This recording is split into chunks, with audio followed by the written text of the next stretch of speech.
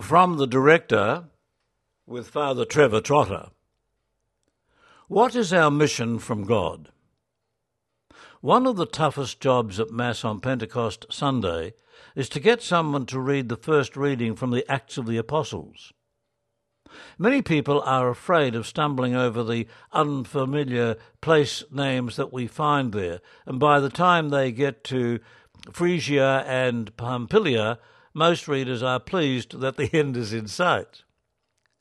On that day of Pentecost, the people from all over the Mediterranean world heard the apostles preaching in their own language.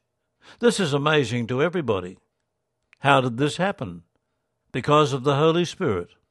The Spirit empowers the apostles with the gifts they need to tell the story of Jesus.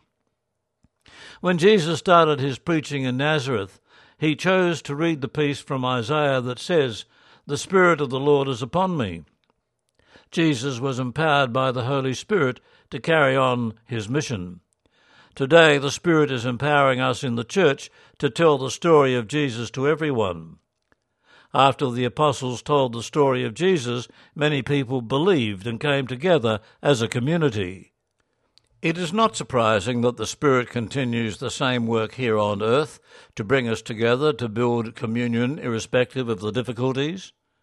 Just as the barrier of language was overcome on Pentecost Sunday, so too will other differences of background, culture, religion and history be overcome with the help of the Holy Spirit.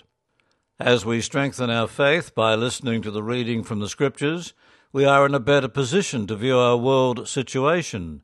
We can look at the big pictures of migration, economic imbalance, ecological devastation, greed and corruption through a more hopeful lens. And faced with these problems, we can wonder about the future of the human race and our world. However, our belief in God, our belief in the Holy Spirit, is a firm basis for hope. Empowered by the Spirit, we can go on and work with the Spirit to make the world a better place. We can see migrants not just as strangers. We can hope that the world will wake up to climate change, and we can work to overcome the gap between the rich and the poor. Today, people are wondering about the future of the church here in Australia and New Zealand. In Australia, many people have participated in the early phases of the plenary council process. Some are hopeful of a positive outcome, and others are wondering what can possibly come out of it. And from a purely human perspective, there are good reasons not to expect too much. However, we are talking about the Church and the Holy Spirit. I am sure there were plenty of wise people at the time of the Acts of the Apostles who were confident that this small bunch of people from Galilee were not going to go anywhere. However, we have a church today because they allowed themselves to be led by the Holy Spirit. God has not changed. God still loves every human being on this planet. God still wants to use this band of followers of Jesus that we call the church to carry on the mission. So, what is our mission from God?